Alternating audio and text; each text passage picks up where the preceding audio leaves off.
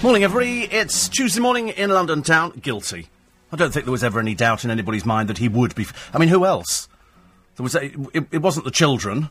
They didn't get the drugs, and I think it was proven that Michael Jackson wouldn't really have been able to administer propofol to himself, because within a few seconds he'd have been out. I don't know how you keep going. And also, you then would have found a needle in his body, wouldn't you? I mean, there's all sorts of anomalies.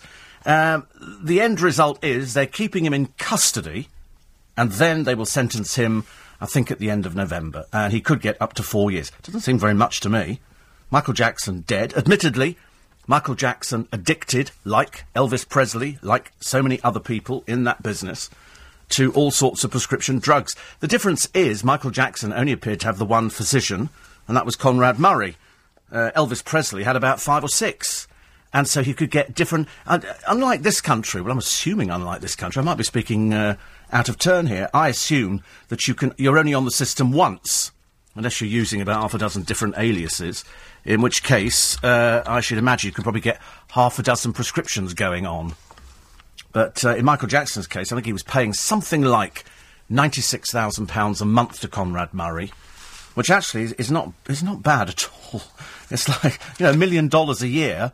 and all you've got to do is get prescriptions. You think at some point the chemist will go, are you sure you want another batch of this stuff? You've had loads. I mean, over here, I have a chemist, and every so often, every periodically, the doctor's surgery will go through people's prescriptions, and if they think they're going to take you off stuff, they'll take you off it. And the chemist will, and it will say, pop in either for a chat, or failing that, the chemist will say they've reduced these tablets here, or they've taken you off that. I then go into a minor crisis. Because I go, well, I need that. I need it. If you remember, I used to be on warfarin, the blood thinner, after I had the stents. And then they went to take me off it, and I was convinced that my blood thickened up overnight, which, of course, it does. It thickens up quite quickly. And so I started getting pain again, so they put me back on it. Then they obviously decided it's far too expensive to give it to somebody else, pardon me. So they took me off it, and then they reduced another tablet. And that's it, so everybody keeps an eye on it. Obviously, in America, they hand this stuff out willy-nilly. I mean, I don't know how the system operates. I'm assuming Michael Jackson pays a huge amount of money, and because they don't have an NHS system like we do here. So it's far more difficult to just book yourself into a hospital. First thing they say is, you've got medical insurance. If you haven't, they're not doing anything.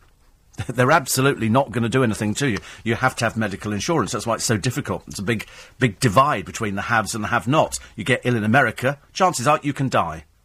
Over here, we've got the NHS, and that's why people fly in here and go, oh, I think I'm about to have a baby. Oh, I think I'll go and get that done for free, because in my country, we have to pay for it, so we put up with it. I suggest that the NHS has given a big kick up the rear end, and we start charging these people. Of course we'll do your baby. Do you have a credit card? No. Well, we're not doing it. We're not doing it. And you then charge the airport that let them get on whilst they were pregnant. Simple as that. No messing around with it, but we're such a soft touch. Such a soft touch. So he's found guilty. What would he go to prison for? Probably 2 years. Everybody very happy in the Michael Jackson family, I should imagine. We've spoken to various members, and we'll do that a little bit later on the programme. I'm sure you've got your thoughts on it as well. I mean, I should imagine Conrad Murray is as horrified as anybody else who's been found guilty. Chances are he'll be struck off, but I believe only for a period of time. So, I mean, he will be free to practice again in a few years. Not that it makes any difference. You've been earning $1 million a year. I mean, who cares? That's what they're like. I think when Elvis Presley died, the bathroom was full of prescription drugs. And bearing in mind, they can get 10 times the amount of stuff that we get over here. Stuff here that you buy on prescription here, there is over the counter. I love the chemists in America. I love the they're all on the street corners. You go in there and you go, blimey, buy this stuff over the counter. I remember somebody telling me a short while ago that you can get Ventolin inhalers for those people who suffer from asthma. Here they're on prescription. Over in France, buy them over the counter. So if you trek around the world, you can probably find these things. I remember when they made tenuate dospan illegal, or as most people prefer to call it in the business, speed. And tenuate dospan was so you could lose weight. And you took a tablet, and then the weight fell off. Well, it didn't necessarily fall off. It just meant you didn't eat as much. And there can't be many people who did nightclubs or pop singing or anything like that, or people who stayed up late working in cities who hadn't done tenuate dospan at some point. After tenuate dospan became illegal, ionomin was prescribed. It did exactly the same thing, it wasn't as powerful. And so people who were addicted to tenuate dospan would rush around the country trying to find people with old supplies so that you could have it because you became addicted to it, and it became known as a slimming tablet. You took that and you didn't eat as much. But, unfortunately you didn't feel as good afterwards. All sorts of strange things. Dan says, should be asleep, but wide awake. Hope you're well. And if the rumours are true, looking forward to seeing you at the Twickenham Light Switch On, our lights in Twickenham before the big move, 25th of November. Actually, I'll tell you what they have got. They've got carols around the tree. They've got the Kneller Hall Band coming down. I'm so excited about the Kneller Hall Band. It's a really fantastic band at Kneller Hall just up the road. And I'm going to be marching in front of them to go and turn the lights on. I've never marched in front of a band in my life. I tell a lie, actually, I have done the New Year's Day parade. So I'm very much looking forward to that. I love a professional band, and Kneller Hall doesn't get any better. They've got a roaming Father Christmas, they've got all sorts of things in Church Street, and it's 5:30, but there's stuff going on for most of the afternoon, all sorts of great things. I'll run through it a little bit later for you. So look forward to seeing you then, Dan. I hope it doesn't rain. And then apparently, me, Paul Cooper, and a few other people are going to retire to a pub. Just count our blessings. Right, what are we going to do this? I'll tell you what we'll do. Let's wait, because you know by now, because you've heard it all night on LBC, you know that Conrad Murray, Michael Jackson's doctor, guilty of killing him.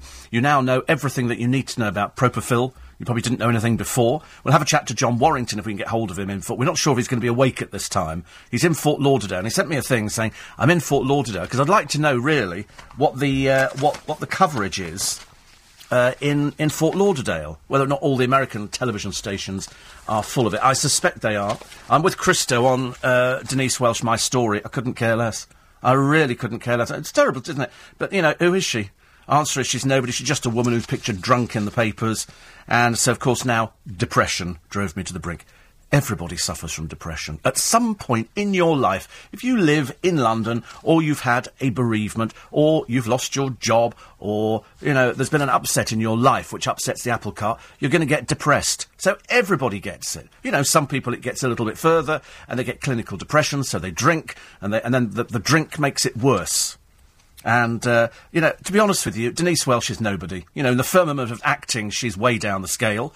In the firmament of me, she's way up the scale. I suppose that's what I'm assuming. It's an autobiography. I can't think of any other reason. It's like Cheryl Cole is in all the papers today. Why I had to put weight on after my scare. This was donkey's years ago. And she's still trotting out that old thing. The reason she had to put weight on is because she's not working at the moment. So I'm going back to Newcastle to have Christmas up there, she said to anybody who'll listen. She's done this interview. It doesn't tell you anything at all. She doesn't talk about Ashley Cole. And who's interested in her life? She was fired in America from the X Factor, and that was the last time she ever did a stroke of work. So she's sitting at home, twiddling her thumbs. Will.i.am is the one who apparently is looking after her. And she says, illness changed me. It's not all work now, but chill. Sound like Kevin Maguire. But chill. And so that's it. Now she's had all the fake hair taken out. She looks just quite ordinary, I'm afraid. But she's got one of those pinched-in waists. And so she's done a photo shoot, and that's the best she can get. Can't get a gig for love nor money. And the reason being, to be brutally frank about it, what would you do with Cheryl Cole? What would you give her as a job to? I mean, she can't do anything. She's not a great singer, put it that way. She can do a good mime. But she obviously hasn't kept up with the singing, because that's gone by the wayside, unless she's secretly recorded an album, a little bit like Susan Boyle. She's mad as a brush, quite mad. I watched the documentary, I said yesterday, and they've obviously edited it so carefully before she goes off on one and starts dancing around lifting her skirts up. Frankly appalling, TV watchdogs launched a probe into the X Factor after viewers complained about Frankie Kokoza's on-screen boozing and swearing. Who cares? He's just a silly little girl's blouse. I did an interview yesterday with Mylene Klass, and she doesn't have a problem with him at all. In fact, actually, she'd had a cup of coffee yesterday. She was a bit too feisty. She was a bit too feisty yesterday. She was very, very... Even she admitted she was feisty. But we had a nice chat. And she said, why not? She said, it's his only opportunity. And I said, yeah, but the problem is, this is his one shot at trying to make something of himself, because he has no discernible talent. He cannot sing. He cannot dance. But he gets headlines because he picks up all these, let's just call them those sort of girls. who quite happily will trot back to somebody's hotel room at the drop of... I bet their parents are thrilled. You're going back with him, what for? And then he calls into the chemist to pick up condoms. God, it's almost like, you're not going back for a rich tea biscuit. You're going back there to be another notch on this saddo's bedpost. And that's it. He can't sing. He looks atrocious. If ever there was a case of, frankly, my dear, you look like a mess, it's this one. How do you look like Frankie Koza? Answer, jump in a puddle and be pulled backwards through a hedge. And that's what you end up looking like. And it's not good enough, I'm afraid. It's not good enough. We need to up the ante. And if we up the ante, get rid. Simple as that. 5:15. These are the headlines. Michael Jackson's doctor, Conrad Murray, has been found guilty of involuntary manslaughter. Murray showed no emotion when the verdict came in last night. He was handcuffed and led away. He sentenced in 4 weeks' time. He could get 4 years behind bars. The Home Secretary faces further questions from MPs later over relaxed border controls at UK ports during the summer. Theresa May claimed yesterday key checks against a Home Office database were scrapped by the UK Border Agency without ministerial approval. And it turns out the News of the World used private investigators to spy on 2 top lawyers. One was looking after the family of murdered schoolgirl Millie Dowler. Let's have a check on the state of the roads for you this morning. Down in the LBC 97.3 travel centre, J. Louise. Thank you very much, Steve. Well, not a bad start at all. Motorways, main routes fairly clear. Morning, every early breakfast. Nice to have your company. To have your company nice, it's tonight. 11:28. YU55 gets nearer to Earth. You know what it is? It's an asteroid. It's an asteroid. And this one is 1/4 mile wide. Now, it might not sound too big to you, but this is the closest an asteroid has come in a long, long while. It's going to be closer than the Moon, and it will be visible with medium telescopes at about 11:28. It's going to have the closest scrape with Earth. It's 201,700 miles away, but you should better see it with a medium-sized telescope. And I know that all the excited folk out there who are into asteroids will be looking at it as it goes past, hoping that it doesn't come out of orbit, because if it does, it could take out the whole of London. Or failing that, Gravesend. And, or perhaps we could will it into certain places. Brentwood's very popular at this moment in time. So there's all these places it could. I mean, if it came down, they say it's an asteroid this size which took out the dinosaurs. But, of course, they didn't have the benefit of LBC 97.3 to tell them to run like heck and start running now, because this thing's coming through the outer atmosphere really, really fast. So it's going to go round about 11:28 tonight, and it will be visible. So that's good news. Junior in Glasgow says, you're talking about implements in patients.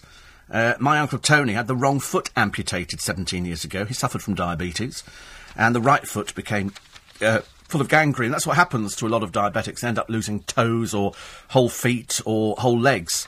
And anyway, they amputated the wrong one. And he had to go back into theatre and have the right one amputated, but they couldn't put on the other one. What they do with these old limbs, I've got no idea. Perhaps there's a ward full of them or something. Anyway, he now gets about with 2 prosthetic feet and crutches, drives and plays golf. There was a court case, hospital found to be grossly negligent. And so what they do now is they come round and mark the limb, the offending limb, with indelible marker. And even then they have to double-check with the patient and the nursing staff. So thank you for that one. It does happen all the time. People are always amazed when I sort of say, if you're a diabetic, that there is a chance that you could lose a toe or a foot or a whole leg. And depending on how far up the body it moves, there was a famous rugby player who was on the front of our magazine about 6 months to a year ago, and his foot became infected. By the time they got round to it, it had spread beyond the knee, and he died as a result. I know it seems terribly hard, just through diabetes. But it can happen. 84850, steve@lbc.co.uk. Paul in Harleston is 39 today, not a card in sight. Well, unless your postman's delivering at 21 minutes past 5 in the morning, which I think is fairly unlikely, there's no chance. I mean, I can honestly predict there probably won't be any cards at all today, Paul. Not one. Not one. I mean, at least around here it's great. If you celebrate your birthday, then generally it goes in the book, and then somebody comes round and they sort of sign a card for you. And they give it. I tend to keep it fairly quiet. When you get to my age, you don't want to tell anybody about your birthdays at all. I'm not remotely interested. They go, oh, look, a cake with candles. I'm like 2 miles away. Because you can't get near the blooming thing. Steve, Cheryl, what's her name? Should go back to that Geordie estate where she belongs, and hopefully we'll never have to set eyes on her again. I suppose she's trying to drum up interest. I can't blame her for drumming up interest, but to be honest with you, it's all a bit tenuous, isn't it, now? So she's, after this illness when she had malaria, whatever it was, but that was years ago.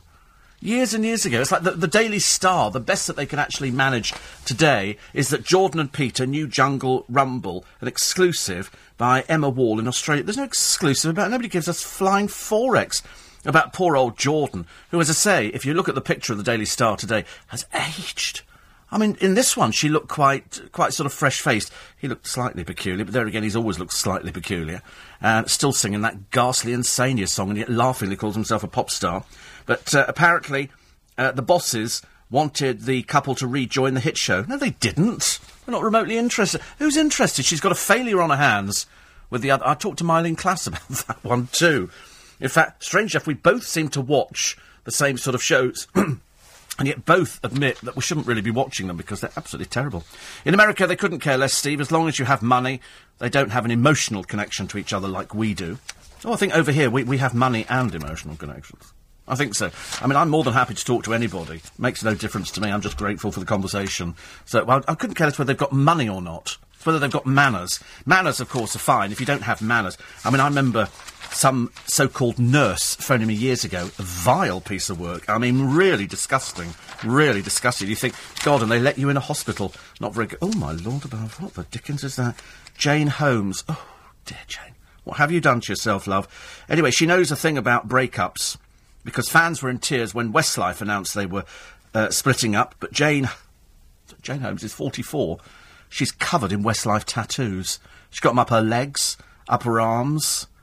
In fact, she's got them just about everywhere. Her skin has become a shrine to the chart toppers. Oh, my God. Oh, boys, don't open the paper today. Daily Mirror, page 31. And it's got a picture of it. She's 44. She spent £30,000 following them around the country, so you probably enjoyed their appearance when they were on the dancing programme on Saturday. She's a pub cleaner. How does a pub cleaner spend £30,000? Well, how much are they paying you, love? Good grief. And she says she's actually ditched her second husband because he said, listen, ultimatum, choose Westlife or me. And she chose Westlife. And so, end of story. So she's now without. She split with Norman after a year of marriage. Not had a holiday for 7 years because all her cash goes on Westlife. Oh, lovely. I think the tattoos are taking it a bit too far, really. It's a little bit naff. I mean, tattoos are the best. It's all right if you're appearing on the Jeremy Kyle show and you're a bit low-life, but, you know, normal people don't have them. And don't cite David Beckham because he looks awful. The tattoos look dreadful. I see here Frank Tomney, twin sons Francis and Thomas Tomney, a nephew Brian Tomney, have been jailed for tarmacking pensioners. At one point, they used a milk carton instead of sealant on a driveway. And they charged one pensioner £31,000 for dodgy paving. They come from Cleveley in Lancashire.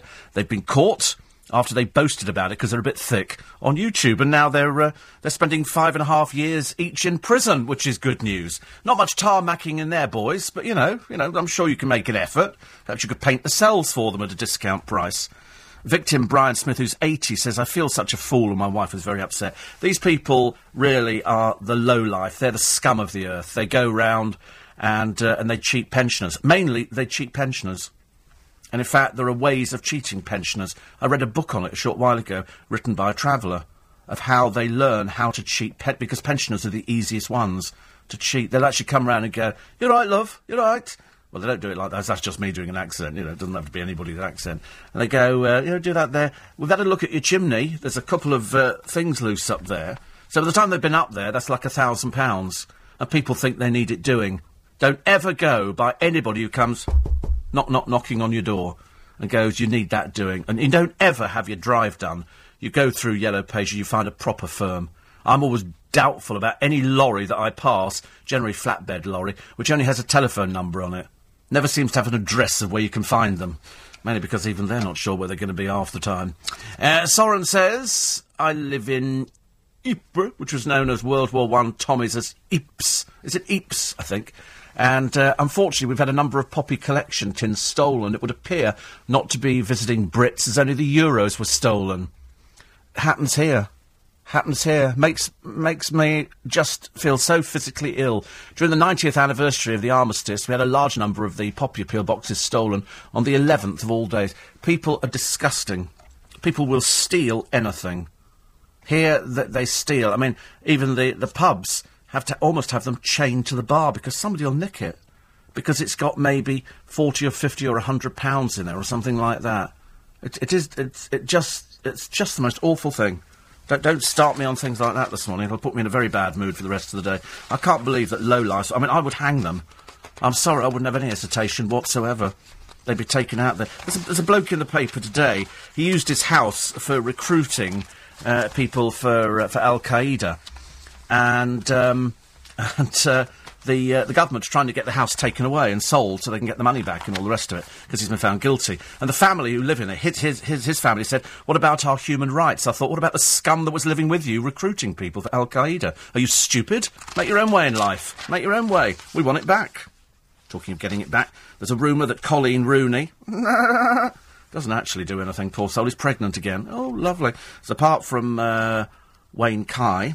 Sorry, Kai Wayne, isn't it, I think, who's their little son, who they've paraded in all the pictures, and Wayne, with his funny little hair stuck on his head, she's stopped drinking alcohol, and they believe she'll have another little baby to go with the one they've got at the moment around May of next year. Good Lord, woman has baby. Unbelievable. Justin Bieber. God, the fans were out yesterday, weren't they, for Justin Bieber? Down at Westlife, yeah. A lot of girls took the day off school. They were the sort of girls who would take the day off school, and one of them said, well, I don't care, she said, loads of people have done it. Doesn't make it right, though, does it? And so he did that, and then they flew him by helicopter to the other Westfield. I'd love to know what they paid him. What do you reckon, 100,000 quid? 100,000? The trouble is, you see, I don't think it was very cost-effective, because normally, if you have somebody like Justin Bieber turning on the Christmas lights, that's great, but all the people who follow him are little kids. They haven't got any money to shop in Westfield. They're not going to start going around there going, OK, let's spend £1,000 today. So you've got to find somebody who appeals to adults. I'm doing the Twickenham lights. You know, I mean, that's how it works. You know, the sort of people who are going to come down and watch me turn on the Twickenham lights might spend some money in Twickenham. But if you get 12-year-old girls coming down there and 10-year-old girls, they're not going to buy anything because they can't afford anything. It's all very peculiar, isn't it, really? 84850 steve@lbc.co.uk. There's a picture of two little girls in the paper today, except one of them isn't a little girl. It's the other little girl's mummy. But she's anorexic, and she can fit into her 7-year-old's dresses. And so you've got a picture of mummy wearing just very odd makeup. That's all I'll describe it as. I'll have to show Holly. She might agree with me or disagree with me. And then you've got the little girl who's nearly as big as her, but mummy's anorexic. And so she weighs practically nothing. Oh, dear. It's a terrible picture. It's LBC 97.3. It's 5:30.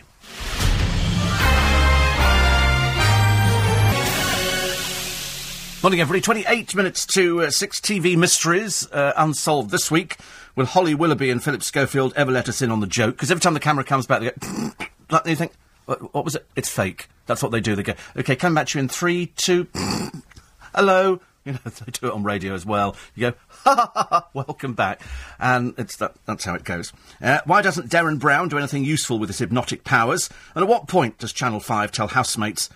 nobody's watching Big Brother? It's all a bit sad. Even the Daily Star don't bother with it anymore. They've hardly bothered because nobody cares. They're all going to walk out of the house to find the usual bunch of seals outside and sheep go, clapping because they want to be on the television. They don't know who any of the people are who walk out the house. And the truth of the matter is, not even the people in the house know who they are, which is all very worrying.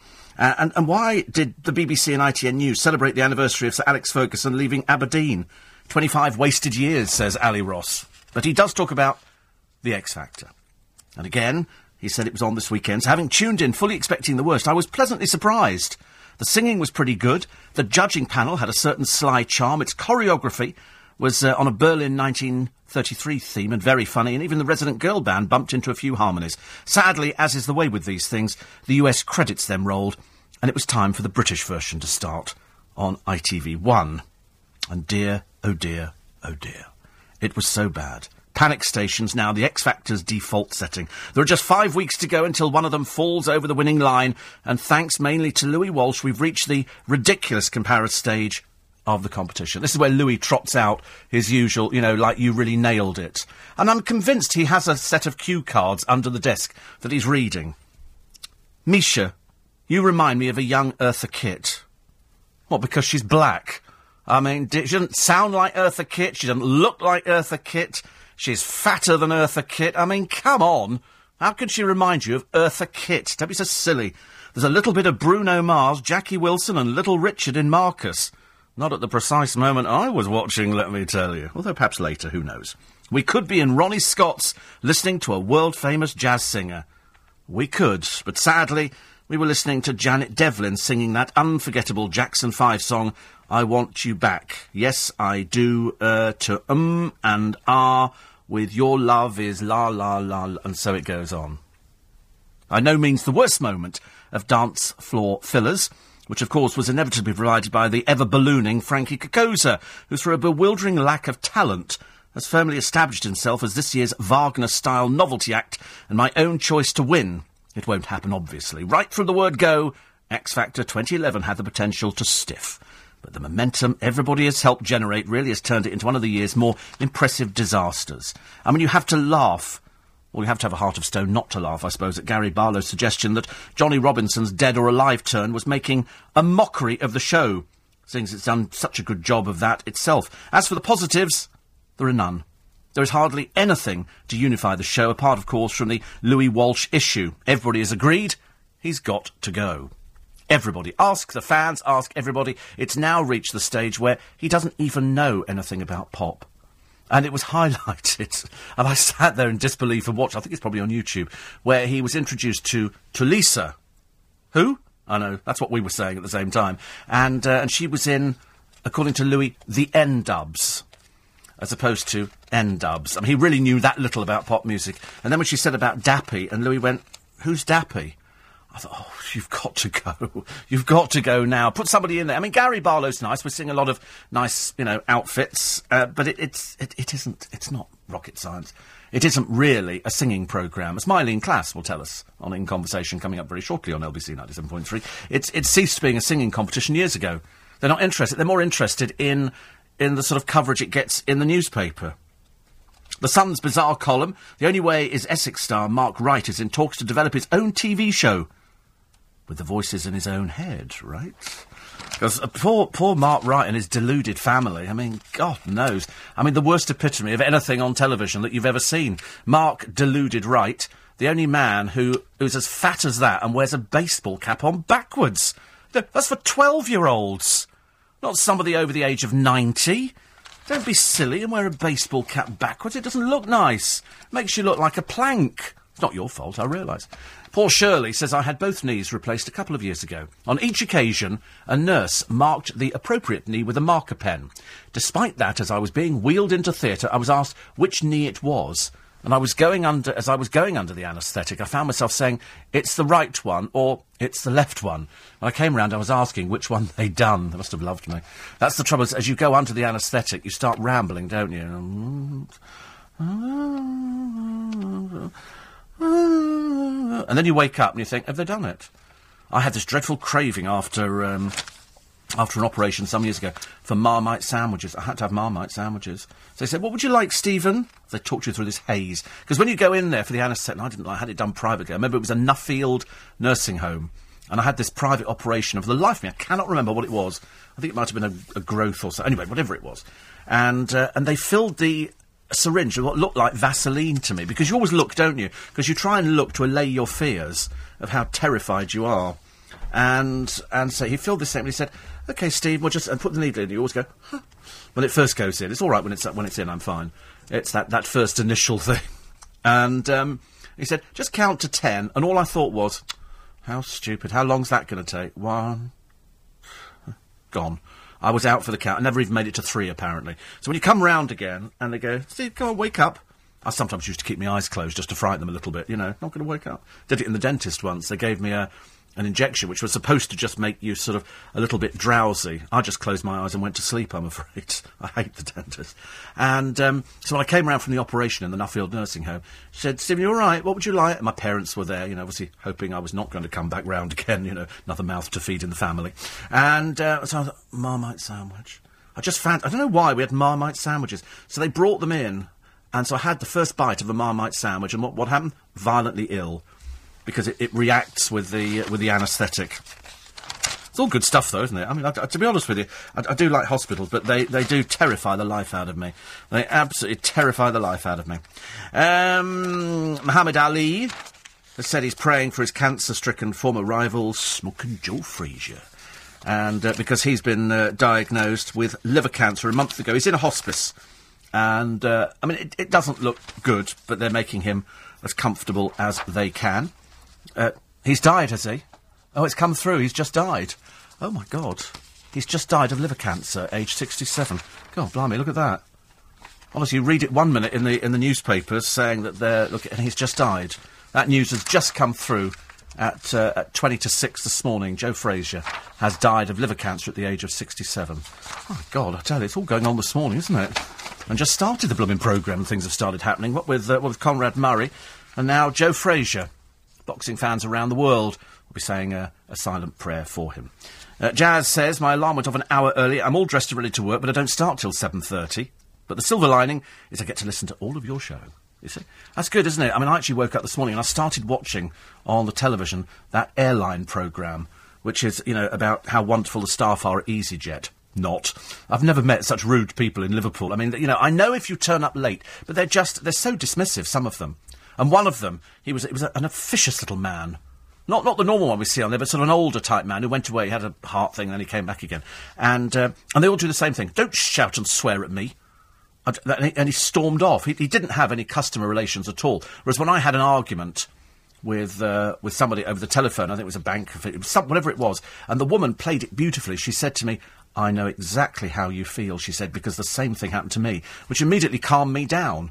Because I thought, oh, she understands. Well, of course, she probably didn't understand at all. It was just her way of doing it. Because the moment you swear at anybody is the moment they actually put the phone down on you, which is even more frustrating, I'm afraid. Very, very frustrating.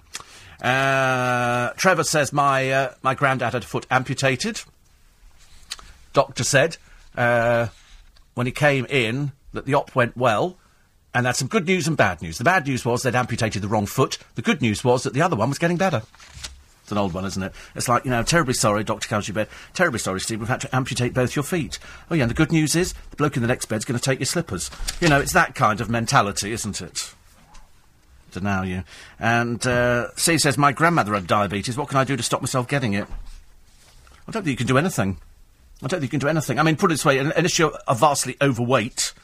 if you've not got it by now, you're probably not going to get it.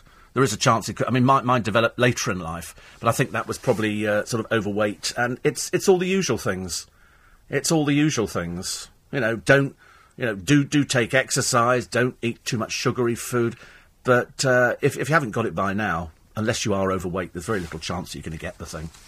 So the news you're waking up to, which we only just got a minute ago, that Joe Frazier's died, aged 67, just as the papers, who of course didn't know that when they went to print yesterday, was sort of saying that lots of people are wishing him well. I did say though, didn't I? Isn't it strange? I was just saying the prospects don't look very good, and then lo and behold, it comes up that he's just died. Dr. Conrad Murray's been found guilty of killing the king of pop. Another one of these people in the business who was addicted to all sorts of drugs. Elvis Presley had drugs for getting up, going to bed, going to the toilet, everywhere. They didn't know where they were half the time because there were so many calls on their time. Same for Judy Garland. Judy Garland had drugs. I think during some of her films, she was so high as a kite because the studio could not afford... You'll never find anybody who'll admit to these things, but it features in lots of books. The studio couldn't afford to close down the studio if the staff fell ill. So they would pump them full of stuff to keep them going. Because the moment the star of a film went, I'm going to have a few days in bed, they go, you're joking. We've got, 300-400 people out here. We've got film. This is costing a fortune. Nope, we keep you going. I remember it used to be said in Theatreland in this country that if Michael Crawford... ever took time off, it'd be a miracle. If you were Michael Crawford's understudy, you very rarely got to go on, because Michael Crawford would pump himself full of things to keep him going by the side of the stage. I think he had flu at one time when he was doing Phantom, and he was being pumped full of vitamins to keep him going, because he refused to let people down. He was that dedicated to the business. I'm a bit like that here, a couple of sort of Haliborange tablets, and something else. And then somebody was talking earlier on about cancer, and they were given steroids. because we were talking about the Michael Jackson situation and all the drugs that people are on. And my mum went on steroids for her secondary cancer, and she thought she was getting better. It puts you in this euphoric state. You have no idea that you're really as ill as you are, because it just boosts you up. You feel fantastic, and then eventually, you know, the more morphine they keep pumping into you, the worse things actually get. Bit of a surprise. Lindsay Lohan, the most ludicrous jail sentence ever. She went to prison on Sunday night in Los Angeles to begin a 30-day incarceration for breaking the terms of her probation, and then came out 4.5 hours later.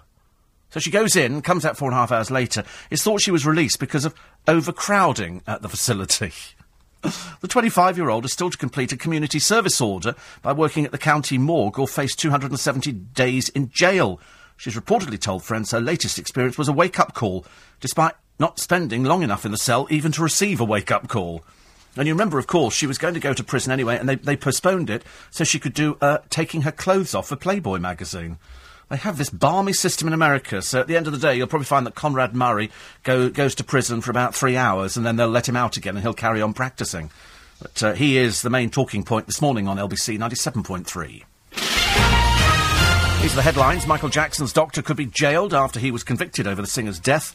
Dr. Conrad Murray administered a fatal overdose of an anaesthetic that killed Jackson in June 2009. He's been convicted of involuntary manslaughter. It's emerged the news of the world spied on 2 lawyers who were representing victims of phone hacking. The paper hired a private investigator to track Mark Lewis, the solicitor for Millie Dowler's family, and Charlotte Harris, whose clients include football agent Sky Andrew.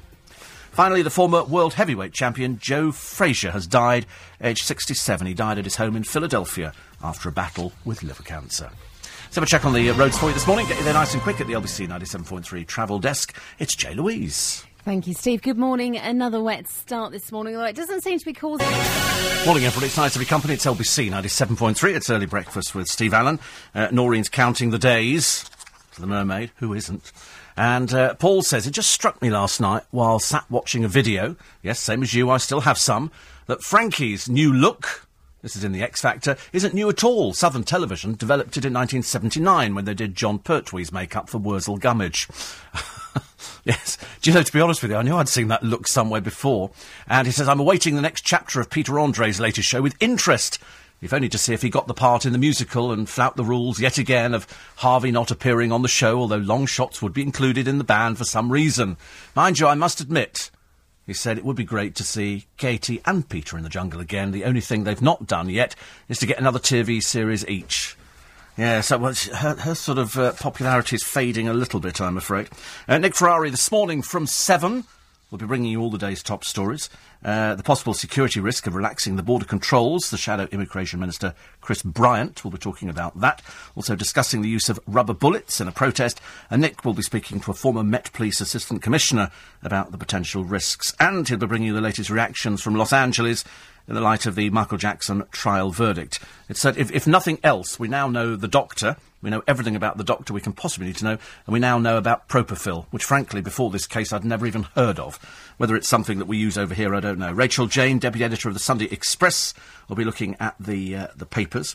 And on the Jackson trial verdict, the family have said nothing. They said nothing after the case at all, so hopefully there'll be a statement a little bit later on today from them. With these days that we now have of the internet and Facebook and Twitter, we're all supposed to have hundreds and hundreds of friends. And I've lost track of the amount of people who said, I've got 460 friends. You know, I've got 5,000-something people following me on Twitter, and I've got this Facebook page and that Facebook page, and there's thousands and thousands of people. But apparently when it actually comes down to it, you've got 2 friends. That's all you've got. They say at the end of the day, you've probably got 2 friends. Because it used to amaze me. Somebody came into LBC a short while ago and he said, I've got 400 friends on Facebook. I went, they're not friends. They're just people that you send something out to and they sort of pick up because it self-perpetuates, doesn't it? You sit there and you read and then somebody else, can I be your friend? And then somebody said, no, I don't want you to be my friend. And then somebody will say, you've just blocked me. Well, I'm not on Facebook. I only know about Twitter, which suits me fine. I can just about master Twitter in a roundabout way. I couldn't master Facebook because some people, it takes over their entire life. It's like having BlackBerries. You see kids now with a phone and with a BlackBerry. But what you have to do is decide who you can trust. And the majority of you, count them up on one hand, how many actual friends you've got. I don't mean family, because family aren't necessarily friends, but close friends. And you'll probably find you might have 2 or 3. I mean, I can think, in my case, of, I think, 5 people. 5 people who know everything about me. Completely. You know, there's nothing that they don't know. You sometimes wish you'd never told people half the stuff, but that's, count how many friends you've got. So all these friends that you've got on Facebook and everything, you don't really have them. They're not really friends. They're what they call fair weather friends. It's like I've got over 1,000 numbers in my phone of people that I know, and yet if I actually go through the phone book, I don't actually know all these people. I suddenly realised, actually, I do know these people, but I don't speak to them all the time. I'm looking at Holly's phone number in here. Well, I mean, you know, we don't exactly phone each other. We go, hi, Hol, because I see her in the morning. So it would be a bit pointless. I mean, I can phone up and say, you know, how did your mum's fireworks go? And she'll say, somebody turned up at the door at 7:45 complaining about the noise from the fireworks because, and he had to be of limited intelligence, I mean, it would have to be. He said he had a puppy and a baby. So for the past week, it must have been a nightmare. We've had Eid, we've had November the 5th, they all started on the Thursday and the Friday, Saturday, Sunday, and he goes, he said, I'm going to call the council. Well, you could have called the council, because at 7:45, they're not going to say anything at all. If it was 2 a.m, then you can complain about something, fireworks going off, then you call the police. But, you know, nobody's going to be sitting in the noise abatement bit of the council going, we'll just nip out there and see if we can sort that one out for you, because it's 7:45 at night. And 7:45 means you can let fireworks off. In fact, you could go out there and bang a drum, I suppose, if you wanted to. A little bit pointless in the weather we've been having of late. But you're probably thinking about Christmas, aren't you? Many of you are now saying, I wish you wouldn't talk about Christmas, it's a bit early. But you have to plan these things. And this year, the must-have item is a paper Christmas tree. A lot of people are shunning the green trees of old, and to be honest with you, you cannot beat the smell of a proper cut Christmas tree. It does smell lovely. Kids like it. Lights look pretty on a tree because it seems designed for it. But I remember one year, and I'd completely forgotten, that trees, when you cut them, they're like a bunch of flowers. You've got to put them in water, and they drink about a pint a day. It will suck it up through the bottom. So you buy all these... It's no good just buying a Christmas tree, stand and stick it in there. No, I did that one year. I stuck the Christmas tree in there, and with my central heating, on the first day I came back, and I had a green carpet, tumble twist, it was quite attractive, 80/20, wool and nylon, and heavy domestic, and there were a few sort of needles, and so I sort of hoovered them up, but because it was a twist pile, it was a bit difficult, so I did that. But by the end of the first day, there's a few more needles. And by the following morning, I had a twig in a pot. There was no needles on it whatsoever. And I'd hoovered these things up, so I sat there looking at it thinking, it really looks as though I haven't afforded a tree this year. So I went out and I bought a blue spruce. And a blue spruce was exactly what it said on the tin. It was blue and it was spruce and it didn't drop needles. And it was in fact, the thing you couldn't kill. You had to cut it up because the dustman wasn't going to take it. Now, luckily, round our way, the dustmen take these things. But the latest tree is from John Lewis, and it's made of paper. And a lot of people bought it, and it does look like a giant twig. And it's got little LED lights woven into it. So they've put them along the branches, and they've wound the paper round. It's £85, 238% up on this time last year, and it's paper, and it's £85. I mean, I can't believe the price of it either. And so people are moving away from the pine needle. Last year, I think John Lewis sold an upside-down Christmas tree. I know it featured in the Tate Gallery, and they went, oh, look, an upside-down Christmas tree, and I just thought, how stupid. Because it just looked ridiculous, but apparently people were buying it because people buy into a fad. People buy into something that they've seen on the television or they've seen in the newspapers. So they bought I didn't personally know anybody who bought an upside-down Christmas tree. But I remember looking at the paper tree. I didn't realise it was paper. And I remember thinking, that's quite attractive. But not for £85. £85, I think, is a lot of money. Although this year, trees are probably going to be a little bit more expensive because of the weather. There'll always be a situation whereby they will say, well, the trees have gone up because of... It's like, I really think I should start stockpiling satsumas. I don't want to get to Christmas and start running out of satsumas or nuts. Not that we ever eat nuts or dates. We just have them sitting on the sideboard, just in case anybody wants them. But we do have the tin of Quality Street, because that's always quite exciting. Karen says, my son Josh had an eye operation when he was 4. He's 10 now, and he still remembers the lovely toast he had there. Any follow-up appointments he had afterwards, he always wanted toast when we got there. Love him. That's nice, isn't it? Wilma says, just learning to podcast, but listening to you all weekend. Keep up the sterling work. I urge everybody to podcast. It's only because it's so cheap, from as little as £2 a month, you can download everything on LBC, everything. And so when you go away on holiday, you can take them, sit on the plane. You don't have to sort of watch the dreary in-flight movies or listen to the radio programmes that people have pre-recorded 5 years ago. I know, because I'm still on one of them, doing a children's programme, pretending I'm under the seat. I did it about 15 years ago, and it's still running. I can't believe it. I must be mad as a brush. They said to me, would you like to do this children's programme? Well, that's a good idea. And, you know, all these years later, it's still running. Steve Allen and the Mr. Men.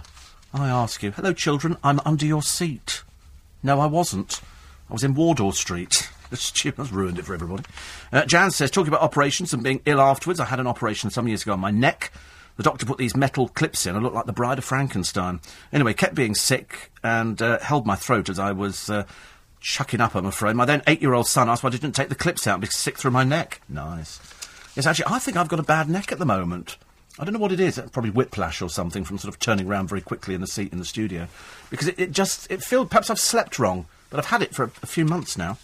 There's a lovely feature today in the Daily Mail. All too late to talk about Smoking Joe Frazier, so you'll probably get that tomorrow in the papers or tonight in the Standard. Talking about the most bizarre and beautiful follies that we've got in this country. Follies where people build something and you go, oh, that's nice. It's like in Yorkshire, there is a house.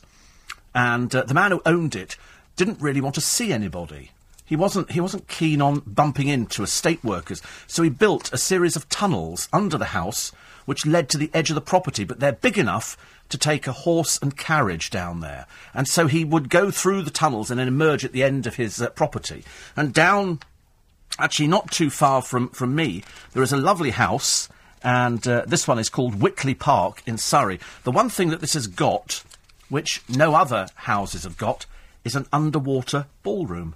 He built an underwater ballroom, and it's all covered in algae, and they have to clean it off every so often. But he liked the idea of painting in there while the water was over the top. You go down a long tunnel, and I remember seeing early pictures of it before they opened it up, and I think now you can actually go and see it. It was the fantasy of a man called Whittaker Wright, and it's a gothic fantasy, the whole house, but the underwater ballroom makes it slightly more interesting. Talking of interesting, coming up at auction is, this is who's going to buy this? I've got no idea. It is a Teddy Boy suit. The Teddy Boy suit belonged to the late Sex Pistol Sid Vicious. This is the one he wore during the inquest into the murder of his American girlfriend, Nancy Spungen, whom it is assumed he stabbed to death. He died of a heroin overdose before he could stand trial, and the suit is accompanied by a note from his mother, Anne Beverley, which read, I hadn't seen Sid in a suit for a few years, and despite the sadness, I couldn't help thinking as he walked towards us how very imposing he looked. So they're selling it. They reckon it could fetch between £10,000 and £15,000. Grief. I went down to with a friend of mine who was interviewing Sid Vicious in the early days of the Sex Pistols. There's one thing you won't be hearing on In Conversation. It was totally unrepeatable, the whole interview. More after the news, which is next on LBC 97.3. On FM, online and digital radio. Morning, everybody. Coming up to 9 minutes past 6. Tuesday morning in London town. It's November the 8th, 2011. Remembrance Sunday, this coming Sunday. The news you're waking up to this morning, as you've heard already, Michael Jackson's doctor, Conrad Murray, been found guilty and will be sentenced in around 4 weeks' time. He's being held in custody until then. He could get up to 4 years. Doesn't really seem very much in America, does it? But he was led off in handcuffs. Also, Smoking Joe Frazier has lost his battle against liver cancer, and he died this morning in America. More on that later. The other thing that people were talking about in the papers this morning is the world football boss, Sepp Blatter, who's coldly ignored England's pleas to be allowed to wear remembrance poppies for a friendly. The slippery Swiss FIFA chief ducked questions on the row, saying, I am not involved. And then he changed the subject and tried to talk up 2011. I mean, to be honest with you, why don't the players just put the poppy on anyway? It isn't religious, it's not political. It's a personal symbol, so it doesn't breach any rules of FIFA or anything else that we can find at the moment. I mean, it is right that the England players should wear it. I'm delighted to say that after yesterday, we poured scorn on some of the poppies which are turning up on the television, bejewelled with what look like Swarovski crystals and things like that. It's not the kind of thing you should be wearing, and any people wearing them should just take them off and put proper poppies on.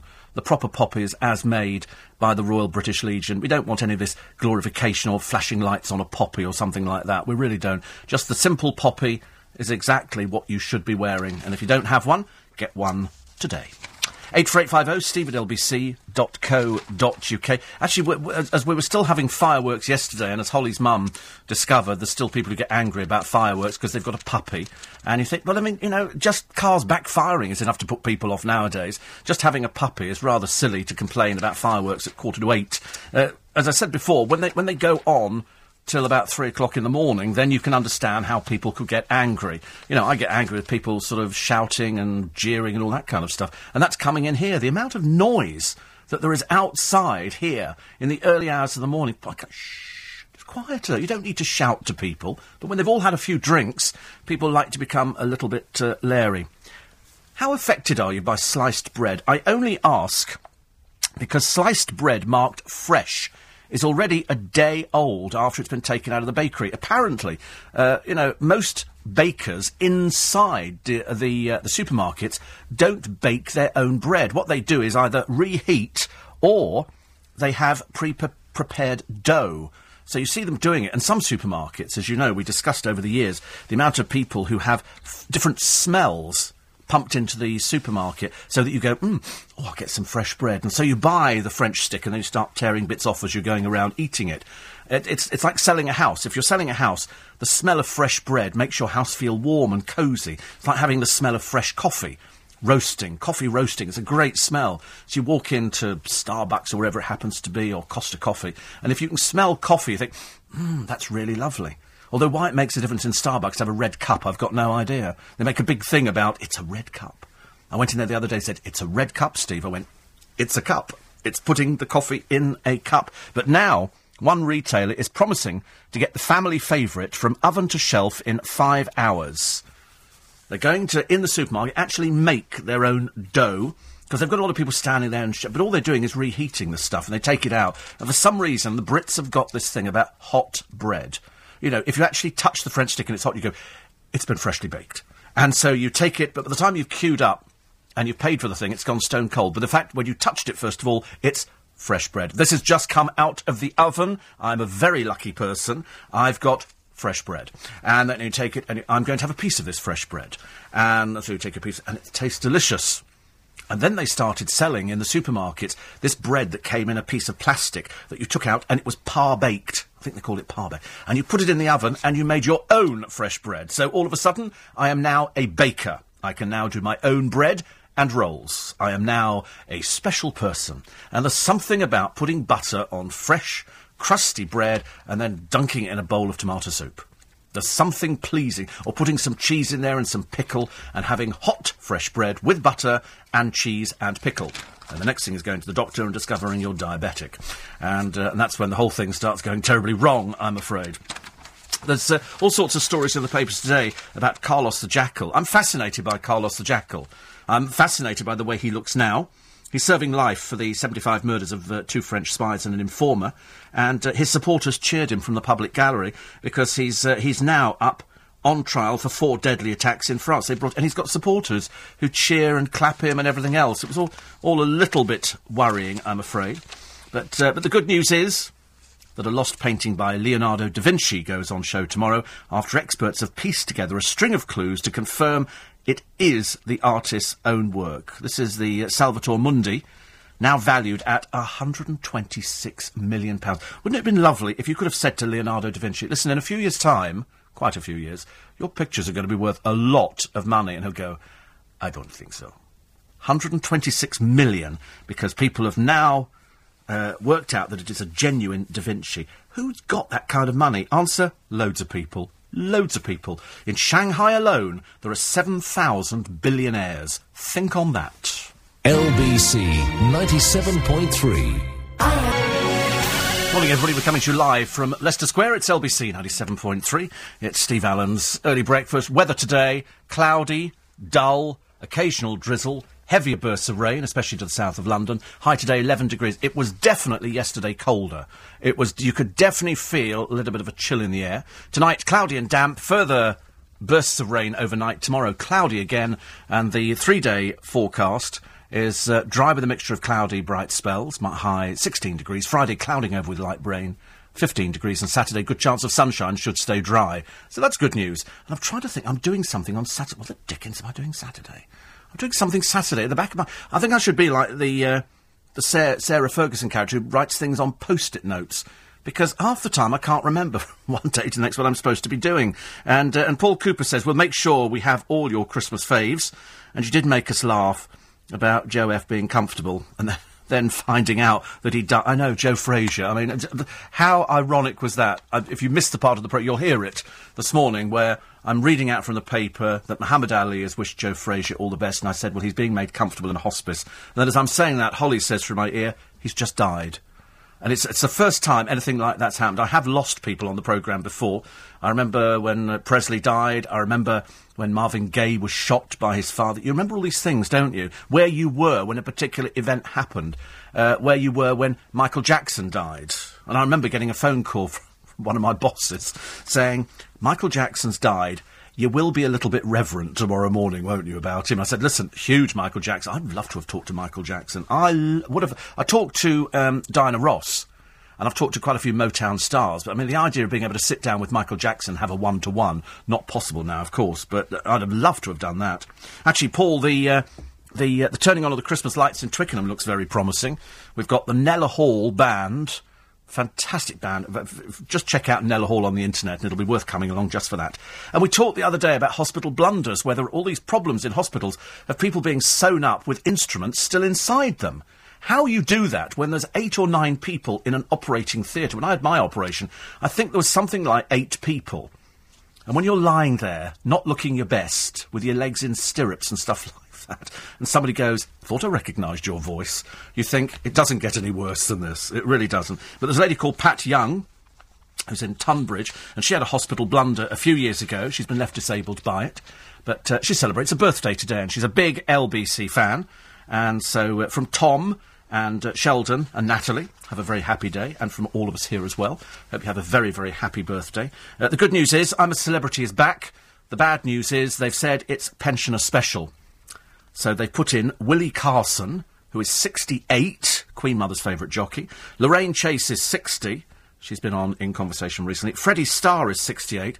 I predict there's going to be fireworks there. And the fabulous Stephanie Powers, who, believe it or not, is just coming up to 70. Well, we talked to Stephanie Powers for In Conversation. I mean, if she's coming up to 70, I hope I look that good. I mean, I don't want to look exactly the same. You know, I'd quite like to sort of keep my manly figure. Plus, they're going to put in the Real Hustles, Jessica Jane Clement, and also Mark Wright, who will prove, I suppose, in there that he's as boring in as out. Anthony Cotton, who's very out, will be in there as well. And they say McFly's bassist Dougie Pointer, and that's. They also say that Sunita could go in, and Chrissy Rock. So it's obviously a cast of hundreds all going out there. But I don't see a problem with the slightly older people going in. Might have some decent conversations, and I suppose the only people who'll be trying desperately will be people like Mark Wright, trying to make a name for himself. But what he should have done is looked very carefully at the amount of people going in there and the fact that they're going to overshadow him, so he will come over not as well as he could do, as if he was on his own home turf. John in Putney says, 4 friends, and it's all I need. We were talking about how many friends you've got. You might have on Facebook hundreds of people, and you might have on Twitter thousands of people. They're not friends. They're just people you know. Go through your phone book. Are all these people friends? No. They're just, you say, I say to Holly, give me your phone number. That doesn't mean I'm going to phone her up, say, hey, Hol, want to do the pub tonight? It's not going to happen. I have to have her number in case, she's coming onto the show to do the show and she's not here, or I can phone her and say, listen, I'm running late, I'm still in makeup and hair, looking for both, and then sort of come in. So it doesn't always work like that. Martina says, no, please don't talk about Christmas. I start talking about Christmas in September. If anyone should, it's you. You describe it so... Oh, she says, please do talk about Christmas. She says, if anybody should talk about it, it's you. I want to cut the tree in my garden and bring it in right now. I don't have a problem with that. I really don't. I mean, I know it's funny, and I can only describe to you, as an adult, nearly fully grown, Christmas time for me was great, because we spent a lot of it in Yorkshire, where it was cold. cold. Nothing was as cold as Norway, but it was cold. And I can remember tramping home from school in your shoes, which were covered in snow, and you'd go down the lane, and the only light, because there was no street lighting, not where we were. I don't think electricity had moved in. We just had the moonlight, and you'd come home from school, and it would be dark. And it was, I just have this image of this little figure trudging along. And that was me, I'm afraid. Talking about Christmas trees, says Jan, I read something about you can rent a Christmas tree. Yes, you pay a rental fee, it arrives nicely sitting in a pot which you water. You then enjoy the pleasure of a lovely-smelling tree over the Christmas period, then you give it back. Yes, I mean, to be honest with you, that you can do that yourself. You just buy a pot which you fill with water every day. There are companies who come round and they will bring trees in and decorate them. There's a guy who lives on Richmond Green, and he always has the most beautiful Victorian Christmas tree in his window, and it fills the whole window. And it's just, if you've got kids, you would just sit there and want to stare at it. We used to put angel hair over our tree, which I think was tantamount to something that gave you itching. It was like sort of itching powder. And as the light shone through it, that was magical as kids. Lynn says, my job on Christmas Eve was to queue up outside the local bakery and buy the fresh bread for Christmas. The hot, seedy bloomer and split tin loaves smelt so delicious they were too hard to resist. I know. I've only got to walk past the bakery in Twickenham to go, something about bread in baskets. It really is terrible, really. Steve down there was up at the crack. He's up even before I am in the morning and putting all the bread in tins and everything in. It's just wonderful. En route to Stansted, says David, off to Oslo for the day. Can you tell all the M1 drivers, or M11 drivers, to slow down, wet and slippery? If only. Somebody wrote into one of the papers today talking about that dreadful accident on the M5 where 7 people lost their lives, 31 people were injured, saying that the government really should not increase the speed limit. Well, and I said yesterday, that's not going to make any difference at all. Even if the speed limit was 40 miles an hour, people still exceed it. There's always going to be accidents. Every day there are accidents on the motorway. Every single day people lose their lives. Speak to the motorway services, they will tell you, all right, to lose 7 people is absolutely terrible. But every day, 7 people will lose their lives on the motorway in separate incidents, for the simple reason that people go too fast, they're driving too close to the car in front, and many people are driving cars that they've never actually taken a test in. You learn to drive in one car, and then you go out and you go, I'm going to buy a really big, powerful car. And you suddenly realise that it's different. My car's very powerful, but I'm a very good driver. I'm not an advanced driver, and I'm not blowing my own trumpet. I'm actually quite good. People tend to want to race me on the motorway. And I have done it. I have fallen for it a couple of times. But I don't do it now because I watch the petrol disappearing. Stevie says, he's in Roslin, too true what you say about Facebook. We've had to block it out of our office to stop people wasting time sending stupid messages instead of working. 'Tis no more than addiction, to which I'm glad to say I'm immune. I know who my true friends are, and I don't leave a virtual social life. Nice show. Christine in Bristol has bought a metal poppy from the collecting tin at my mother's nursing home. I love it, and I love your programme. And for some reason, Sarah in Barnett's got a knitted poppy. I've never heard of a knitted poppy, from a poppy seller made by a lady for the Legion. They're lovely, and all the funds go to the Legion. Listen, if the funds go to the Legion, that's me sorted. And Virginia says those glittery and glitzy Swarovski poppies on TV should all be made to have been raffled off in aid of the RBL or Help for Heroes. That will at least be useful. Well, some people are selling them on eBay and they're not passing the money on. And that's the problem, that only buy, really, from the Royal British Legion. That's where the money is needed, and they want to raise £40 million this year. And with your help and everybody else's help, you know, don't buy the glittery poppies, buy a proper poppy. Give £1, give £2, give whatever you can. And that way it goes to the right people, which is how it should be. It's LBC 97.3, Tuesday morning, the time now 6:30. Morning, everybody. 25 minutes to 7. Tuesday morning. It's cold. It's definitely getting colder. It might be a vest on, I think, tomorrow. Thank you to Chris sending me in the features about Lapland starting to look its seasonal best, because very shortly all the kids will start going out there to go and visit Father Christmas and his spiritual home, and it is one of the most beautiful places. I mean, we've been to some beautiful places, but I promise you, Lapland. We went with Canterbury Travel and we went to Kittala. Well, we went to Luosto. And it's in the middle of nowhere. And this time of year, the snow is down, they've got reindeer, they do everything. I think we were only there for 4 days. I promise you, at the end of it, you come back exhausted. Because there's no proper daylight. It's sort of, it's dark. Not pitch darkness, but it's this sort of semi-light. But it was just beautiful. I cannot tell you. But cold. Nothing will prepare you for the cold. Bad enough when we cut down the Christmas tree. Pictures on the LBC website, lbc.co.uk. Thank you to Anne Jones. She has the cooperative funeral care in West Wickham High Street, and she has lots of people going in there to buy their poppies. Some people, of course, going in and not coming back out again. But she says, on Saturday, I will be dressing up in red and black with one of those big poppies from the window on my lapel, hopefully selling more poppies, all for a fantastic cause. So thank you very much indeed for that. Some nice pictures. And it is, what, as you know, one of my highlights has been going to the Remembrance Service at the Royal Albert Hall. I'm not going this year. I'm probably going to go to another one with Pete from Hanwell, so I'll probably go and do that one on Sunday, which will be at their local memorial. But the one at the Royal Albert Hall is just absolutely fantastic. I mean, it's the most... I cannot describe to you this huge feeling of patriotism. It's wonderful. Bob says the poppy is political. I'm afraid it is about war. No, it's not. It's not political at all. Not under the FIFA rules. It's not. It really isn't, and it's there to commemorate the people who died.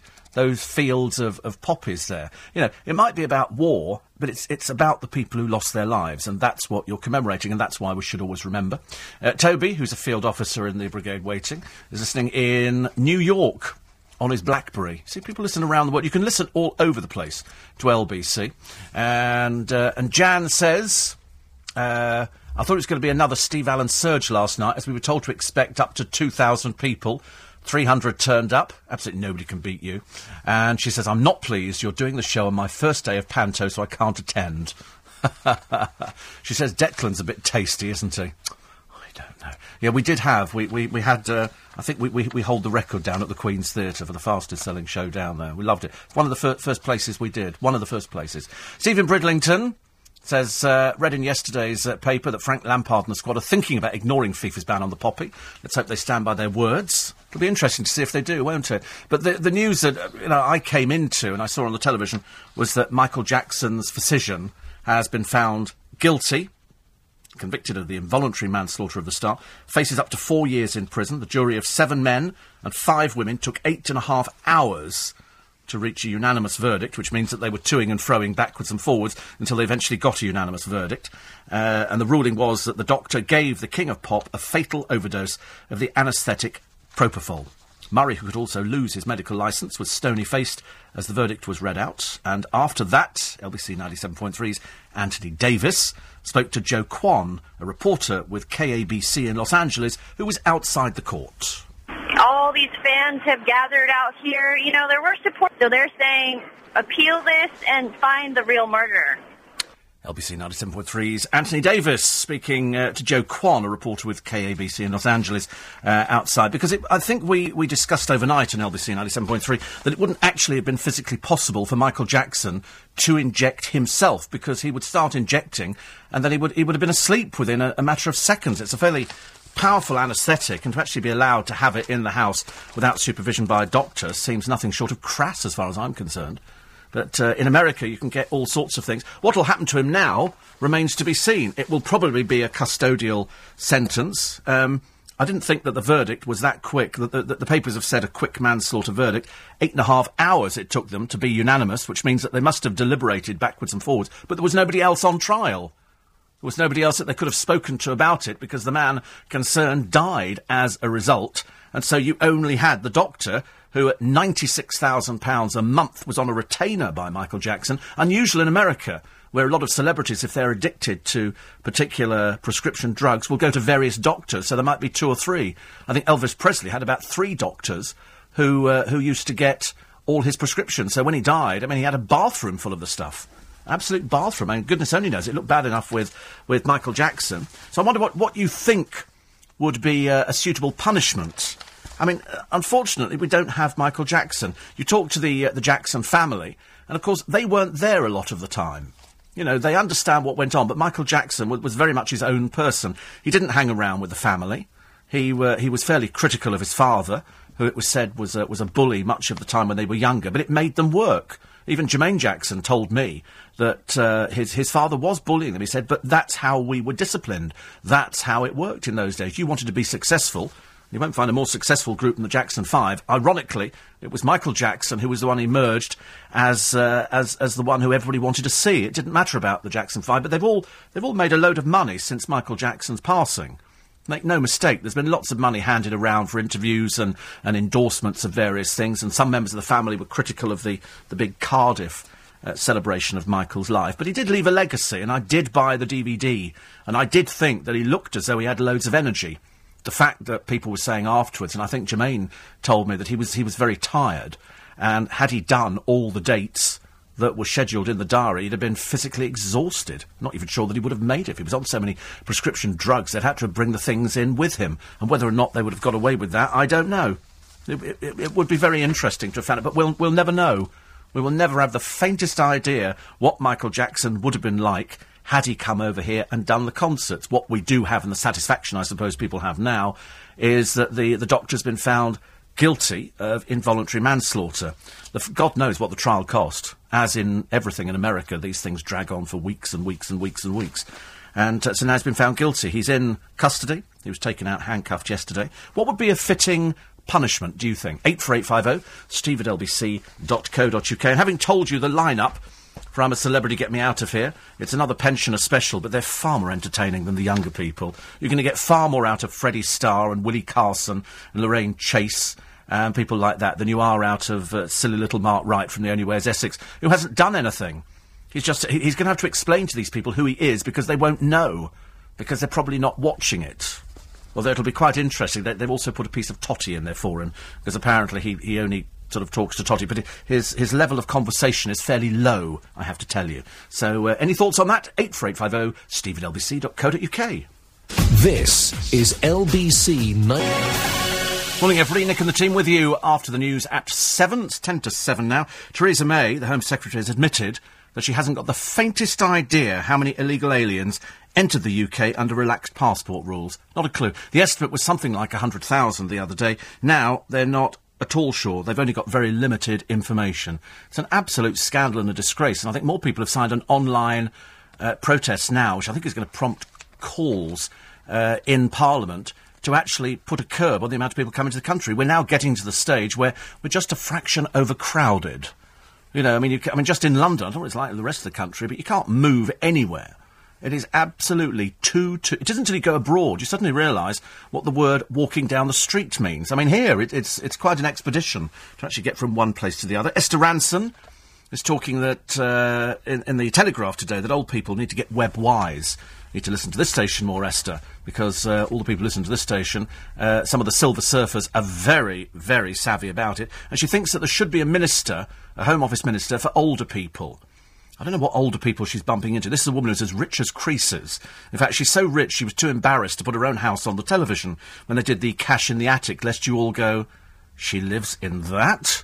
So she did it in a friend's house instead. It's the first time I've ever seen it done. It's a bit like doing the Come Dine With Me programme, using somebody else's house. But she hasn't got the faintest idea how many people get web-wise savvy. But it's a lot easier than you think now. There's so much information. And she says that if a lot of elderly people did their banking online, it would save them having to go out and get cold. I think, actually, to be honest with you, it goes back to the old Sunday shopping argument, doesn't it? People like going shopping on a Sunday, and we've now done it as an acceptable part of British culture. We go shopping on a Sunday. In fact, to be honest with you, I can't understand why the shops don't open till 11. Nothing that infuriates me more than walking into a department store like Selfridges, where you can browse, but you can't buy.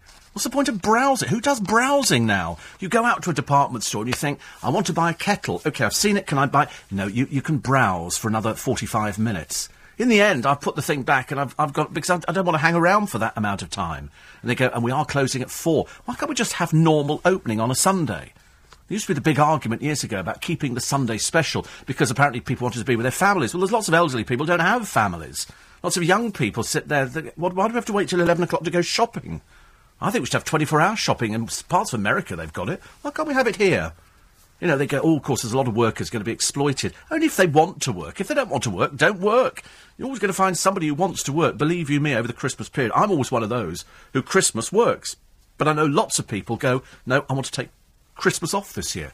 And I go, well, it's fine. You know, I can do the job and then I can go off and celebrate Christmas. Probably go and buy some nativity stamps because they're now on sale. This year's stamps have been unveiled by the Royal Mail. The 7 nativity stamps come as 2 billion items are expected to be posted within the festive season. And very shortly I'll be giving you the last postage dates if you're sending your Christmas cards abroad and things like that. I think for second-class mail, it's December the 17th and December the 20th for first class and December 22nd for special deliveries. So the stamps look lovely, actually, inspired by the Gospels of Matthew and Luke. It's nice to have something traditional for a change. So too often we have stamps which have nothing at all to do with Christmas. I like anything like that. We've had some really good ones over the years. My neighbour Lynn collects all the stamps, and she has them sent to her. For what reason, I don't know. I collected them a few years ago, so I've got a whole book full of these things, which I've not actually put in there. And in the papers today, Kim Marsh is... you remember she lost her son Archie 2 years ago. She's told the newspaper today that she keeps his ashes by the bed in a box.